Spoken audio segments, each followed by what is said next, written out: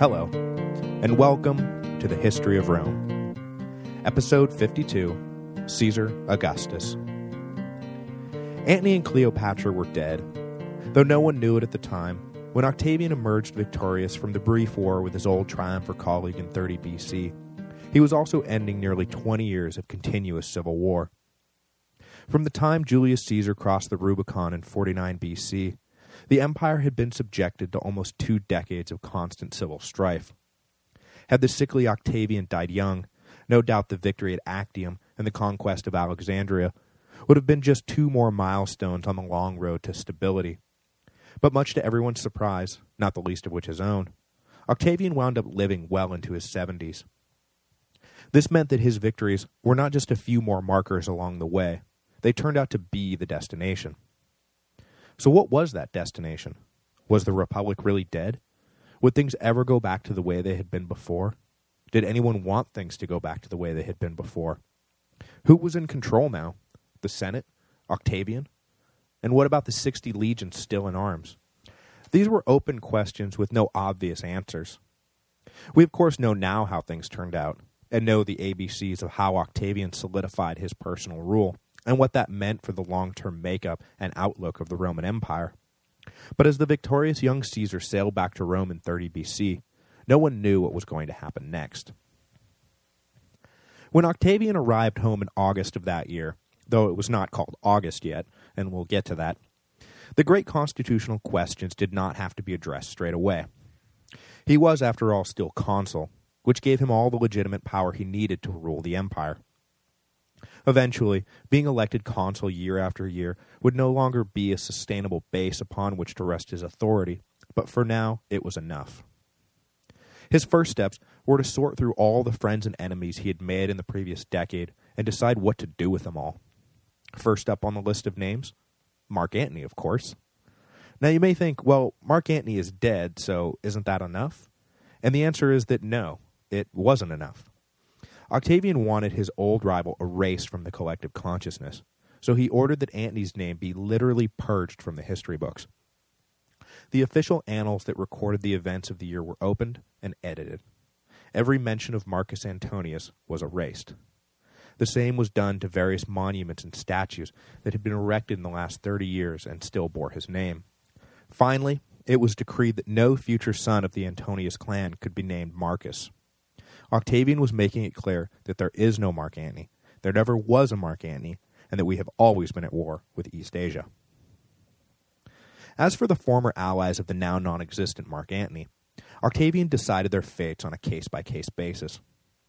Unlike his uncle, Octavian was predisposed towards bloody vengeance, but with Maecenas acting as a moderating hand behind the scenes, Octavian actually ordered as many pardons as he did executions. The die-hard anti-Caesarians were killed or exiled, but the rest of his former enemies were folded into the new regime. The latter fact was highly publicized, the former not so much.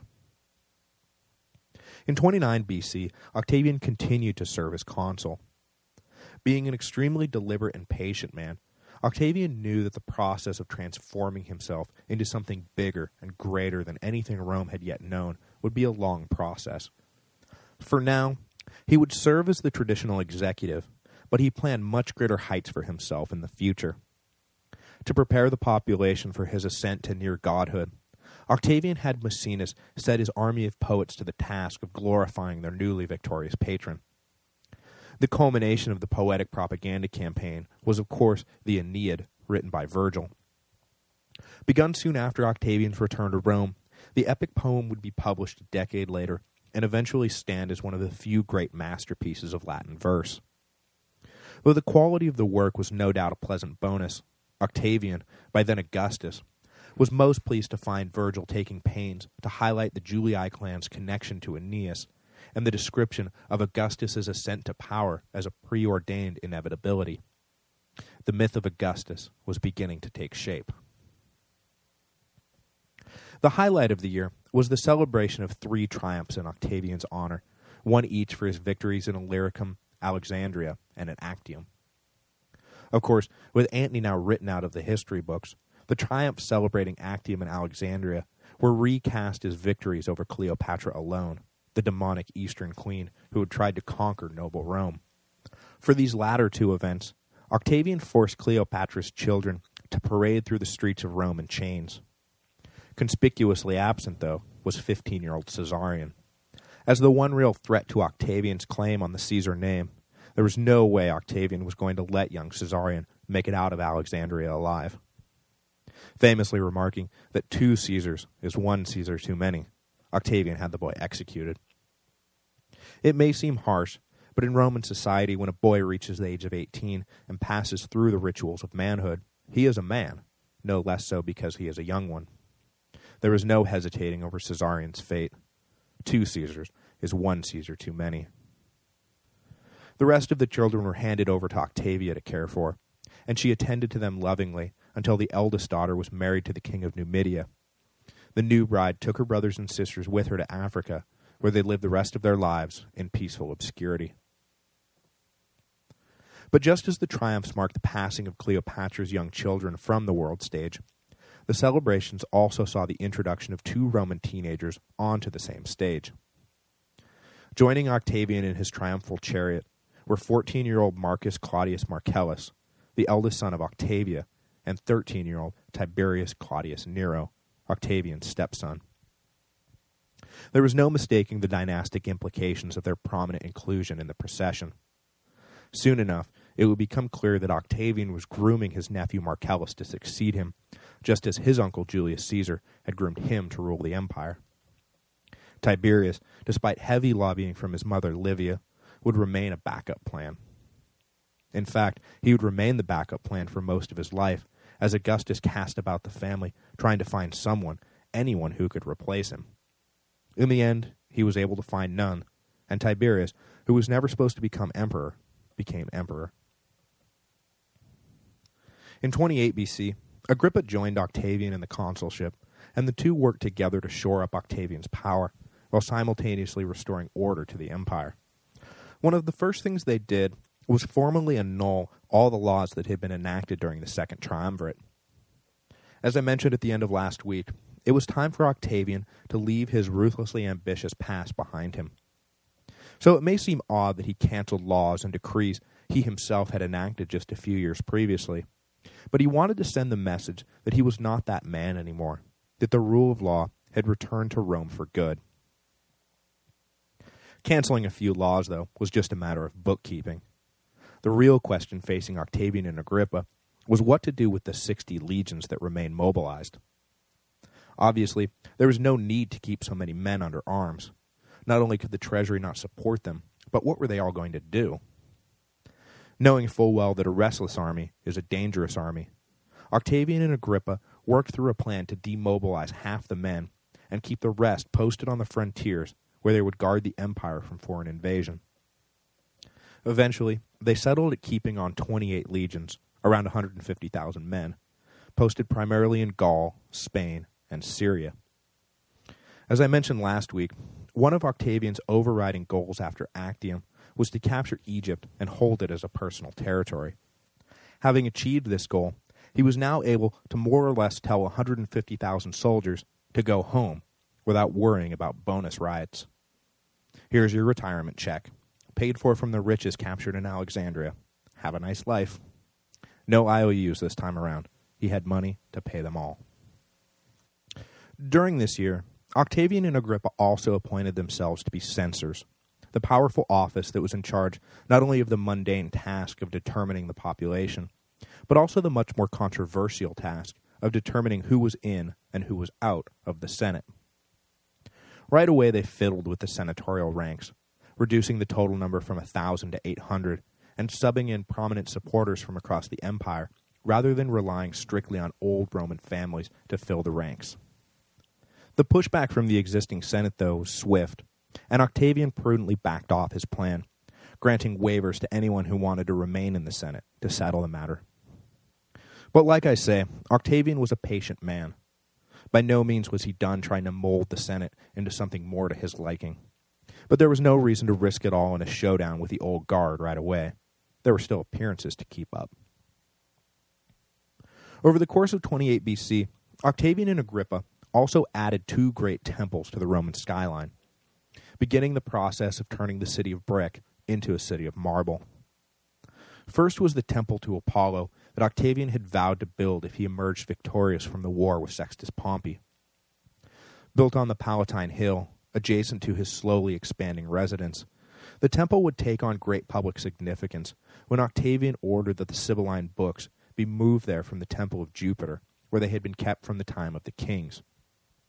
Ever so subtly, Octavian was consolidating all power, religious, political, and martial, under his own roof. Agrippa, meanwhile, took the lead on building a great temple to all the gods, to be called simply the Pantheon. Today, the Pantheon remains one of the great tourist destinations in Rome, and if you ever get a chance to see it, don't miss out. Keep in mind, though, that the Pantheon standing today is actually a rebuild commissioned by Trajan in 126 BC, the original construction having been destroyed by a devastating fire in 80 AD. But, cognizant of the historical significance of the temple, Trajan ordered his Pantheon built to the original blueprints, right down to the inscription on the cornerstone, which reads, "Marcus Agrippa, son of Lucius, consul for the third time, built this." It's pretty cool. As 27 BC arrived, Octavian felt secure enough in his position that he decided to work out the details of his new world order with the Senate. The trick, of course, was to maintain the pretense of republican governance, while at the same time keeping power in his own hands. In performing this trick, he was actually aided by a willing Senate. You may think that the body who stood to lose the most by Octavian's power grab would also protest the most. But while some members disliked Octavian's rule, most of the hardcore Republicans had long since been purged and replaced by men handpicked by Octavian. Not surprisingly, when in January 27 BC, Octavian announced to the assembled body that he was stepping down from his position and wished no more to bear the burdens of government, the senators present tripped over themselves, begging Octavian to reconsider.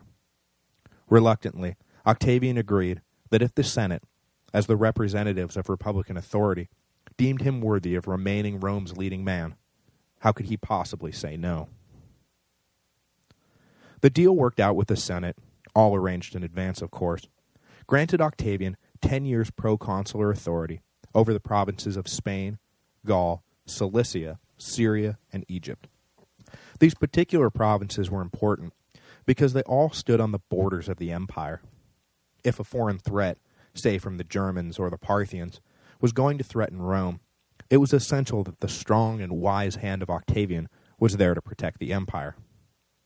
The brass tacks of the agreement, though, was that of the 28 standing legions, 20 of them were stationed in provinces ceded to Octavian. There had never been any confusion about where young Caesar's authority had always rested. With this grant of proconsular authority, Octavian guaranteed that 3/4 of Rome's military was under his personal command. The rest of the provinces were left to the Senate to administer. If you go to thehistoryofrome.typepad.com, you'll find a map breaking down the territorial divisions of the 27 BC settlement.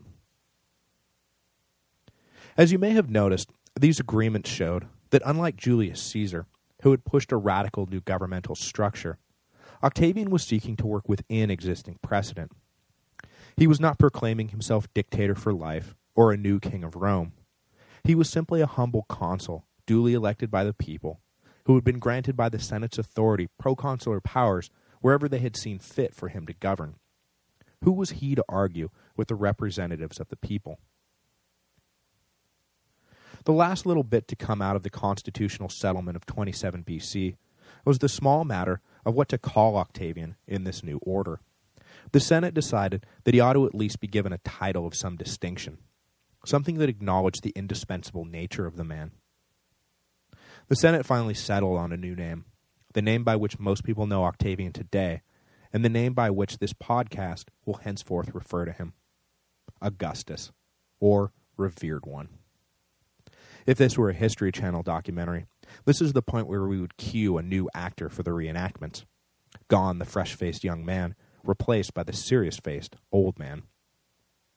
I had toyed with the notion, and if I had more guts I might have done it, of eschewing the common practice of referring to him as Augustus from this point on.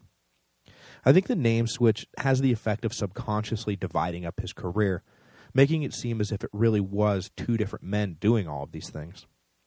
To call him Octavian through the last portion of his life would really bring home the idea that it is Octavian who's ruling the empire from here on, not some new guy named Augustus who was called in off the bench as a second-half replacement, the wise and all-knowing substitute for the young and ruthless starter. I'm not going to do it because sometimes fighting convention just isn't worth it. But please don't forget to keep the same face in your mind when you picture Octavian now as Caesar Augustus. Don't replace the actor in your head. He is still the same man. To complicate things even further, just as Octavian never really went by Octavian, he was always Gaius Julius Caesar to the Romans, he never really went by Augustus much either. When you're trying to maintain the facade of Republican virtue, it's not really in your best interest to go around referring to yourself as revered one. It sends the wrong message. So Octavian, Augustus, whatever, requested that in practice he be called simply princeps, or first citizen. Simple, classy, unpretentious. As soon as the power-sharing agreement was reached with the Senate, Augustus decided to leave town for a while and tour his new provinces. He was acutely aware of the effect he had on the people in general, and the Senate in particular. One of his overarching goals through this early period of his reign was to undercut the Senate's real authority, while simultaneously building it back up into an organization with some prestige. If he remained in Rome, he would be a constant reminder that, you know what, the Senate is just a powerless social club. By absenting himself from the capital, he allowed the Senate a degree of autonomy that went a long way towards rebuilding their bruised egos. But make no mistake about it, it was about building back up their egos, not their real power. Augustus first went to Gaul, where years of Roman neglect had reduced the province to somewhere between organized revolt and outright anarchy. It did not take long, though, for the steadying hand of mighty Caesar to put all the tribes conquered by his uncle back on their best behavior. So from Gaul, he traveled to Spain, where the situation was just as chaotic, but this time, the natives were not simply awed by the power of Caesar. Even though Hispania had been one of the first overseas territories claimed by Rome back during the Punic Wars, the local Spanish had never really taken to foreign rule, and were, in many places, subjects in name only. Augustus had a mind to put a stop to all of that once and for all. He spent the next few years in Spain, but as was so often the case, for most of the time he was not leading troops in battle, but rather recovering from a severe illness that overtook him not long after crossing the Pyrenees. The early going of the pacification campaign had proved to be full of false starts and frustrating engagements with guerrilla fighters, and as usual, the stress of the hard campaign weakened Augustus's immune system, and he was forced to retire from the field. While he recovered beside the mountain springs in the Pyrenees, his lieutenants continued the fight and eventually brought it to a successful conclusion. Spain was, at least for now, under firm Roman control, or perhaps more accurately, under firm Augustan control. The severity of the illness which befell Augustus in Spain, which laid him up for at least a year, focused his attention more acutely on the problem of succession.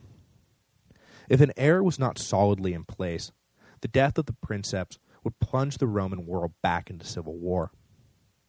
To that end, Augustus bucked his wife's usually persuasive advice and continued to hone in on his nephew Marcellus rather than Livia's son Tiberius as his heir apparent.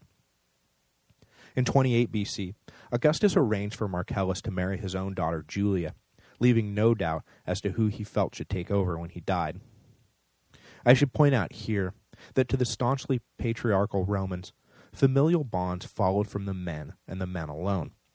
So Julia and Marcellus, though they were first cousins by blood, were not thought to have entered into anything resembling an untoward incestual marriage. Julia was the daughter of Augustus, Marcellus the son of Gaius Claudius Marcellus.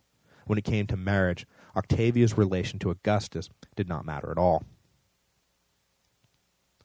In addition to the bonds of marriage that now tied Marcellus to Augustus, the princeps arranged for the passage of special legislation granting his nephew/son-in-law the right to be exempted from traditional age requirements for holding office. With life-threatening illnesses always knocking at the door, it was important to bring Marcellus into public life as quickly as possible, not just to give him the experience he would need if he was going to be an able governor, but to introduce him to the Roman people. Augustus made sure that the 21-year-old would be elected aedile for 23 BC. From this office, which you will recall was in charge of public games, Marcellus would be able to throw lavish festivities that were bound to make him extremely popular with the common man. With Augustus bankrolling everything, the games of Marcellus promised to be a spectacle of unprecedented proportions. Augustus returned to Rome in 24 BC to oversee his nephew's emergence onto the public stage. But before he could preside over that happy event, he was treated to a tragic falling out with Maecenas. At some point during the year, a plot against Augustus was either uncovered or invented, depending on who you talk to. And among those implicated was one of the consuls for the year, Aulus Terentius Varro Murena. Murena just so happened to be Maecenas' brother-in-law, and when Maecenas came home and discussed the uncovered plot with his wife, she quickly warned her brother to flee the city. When Augustus found out about the breach in trust, the relationship between the two men was altered forever. While Maecenas continued to support the regime, he was out of the inner circle for good, a casualty of high-stakes politics. 23 BC would prove to be a watershed year for the empire. It was a year that showed just how quickly fate could wreak havoc on the carefully laid plans of men. Just as Marcellus was stepping into the office of aedile, Augustus became deathly ill. This time, his sickness was so bad that most everyone, including Augustus himself, did not believe he would survive. Consumed by what scholars now believe was typhoid fever, Augustus was faced with a difficult choice. He had planned for Marcellus to succeed him, but the young man was simply not experienced enough yet to take over. So Augustus turned to the man who had stood by his side all these years, who, though not technically a blood relative, was still his brother in all things, Marcus Agrippa. In Agrippa, Augustus could be sure he was leaving the empire in competent hands, a man who would rule wisely until Marcellus was ready to share in the burdens of state. Everything was arranged, and Agrippa was prepared to confidently step into the power vacuum his old friend was about to leave behind, when suddenly, due to some inventive treatment by his creative doctor, Augustus recovered. Over the course of the illness, though, it became apparent that the Senate was more than ready for Augustus to die and Agrippa to take over. Though he had tried mightily not to step on senatorial toes, Augustus couldn't help but secretly butt into provinces over which he had no authority. Even more emotionally important, though, Augustus's never-ending succession of consulships was creating a logjam of men vying for the year's one remaining slot. Men who were denied access to the high office year after year were becoming embittered, and when they visited him on his deathbed, he could see that they were ready for him to go. Octavian could now see plainly that the popularity of his regime was not what he had hoped it would be. It was time to amend the settlements of 27 BC. The first step he took was to resign the consulship on July the 1st, 23 BC, a day which would go down in history as the date Augustus himself marked the official beginning of his imperial reign. In return for this concession, he had arranged to be named tribune in perpetuity, an ingeniously simple maneuver that allowed him to abandon the consulship without actually giving up any power. A tribune, you recall, has the right to attend senatorial sessions, propose legislation, and veto legislation. Is there really anything else that a despotic ruler needs to control the empire? Well, actually there is. While Augustus was supremely powerful in his own provinces, when it came to the senatorial provinces, or Italy itself, he was left awkwardly without any real legal authority. So he had the Senate award him what amounted to at-large proconsular authority. From here on out, whatever province he was in, Augustus would have the last word on everything. Having been granted all these prerogatives, however, prerogatives which would form the legal basis for the rest of his reign, Augustus was smart enough not to indulge in them. When it came to provincial administration, he usually deferred to the local governor, and when it came to legislation, he neither personally proposed many bills nor broke out the veto stamp very often.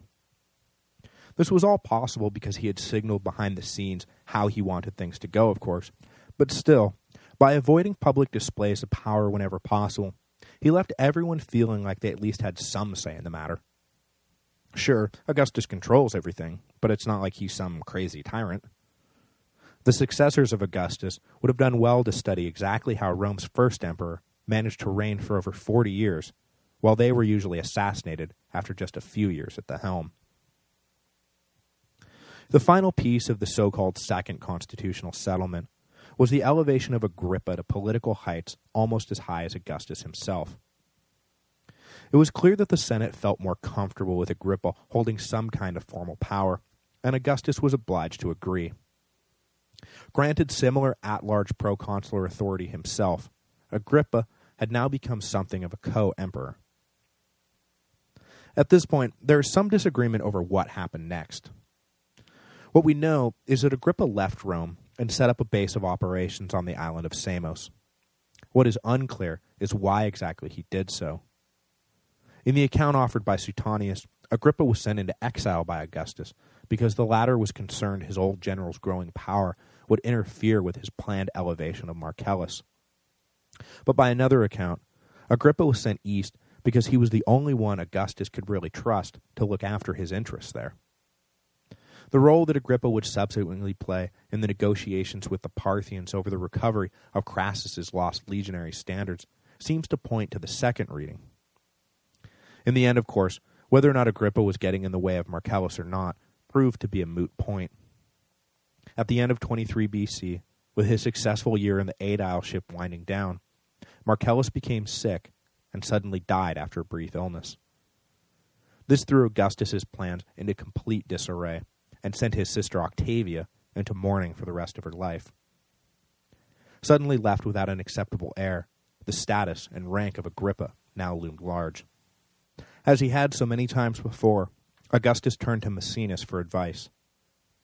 Maecenas thought about the matter for a bit, and then told Augustus, "Well, you have made Agrippa so powerful that he now must either become your son-in-law or be killed."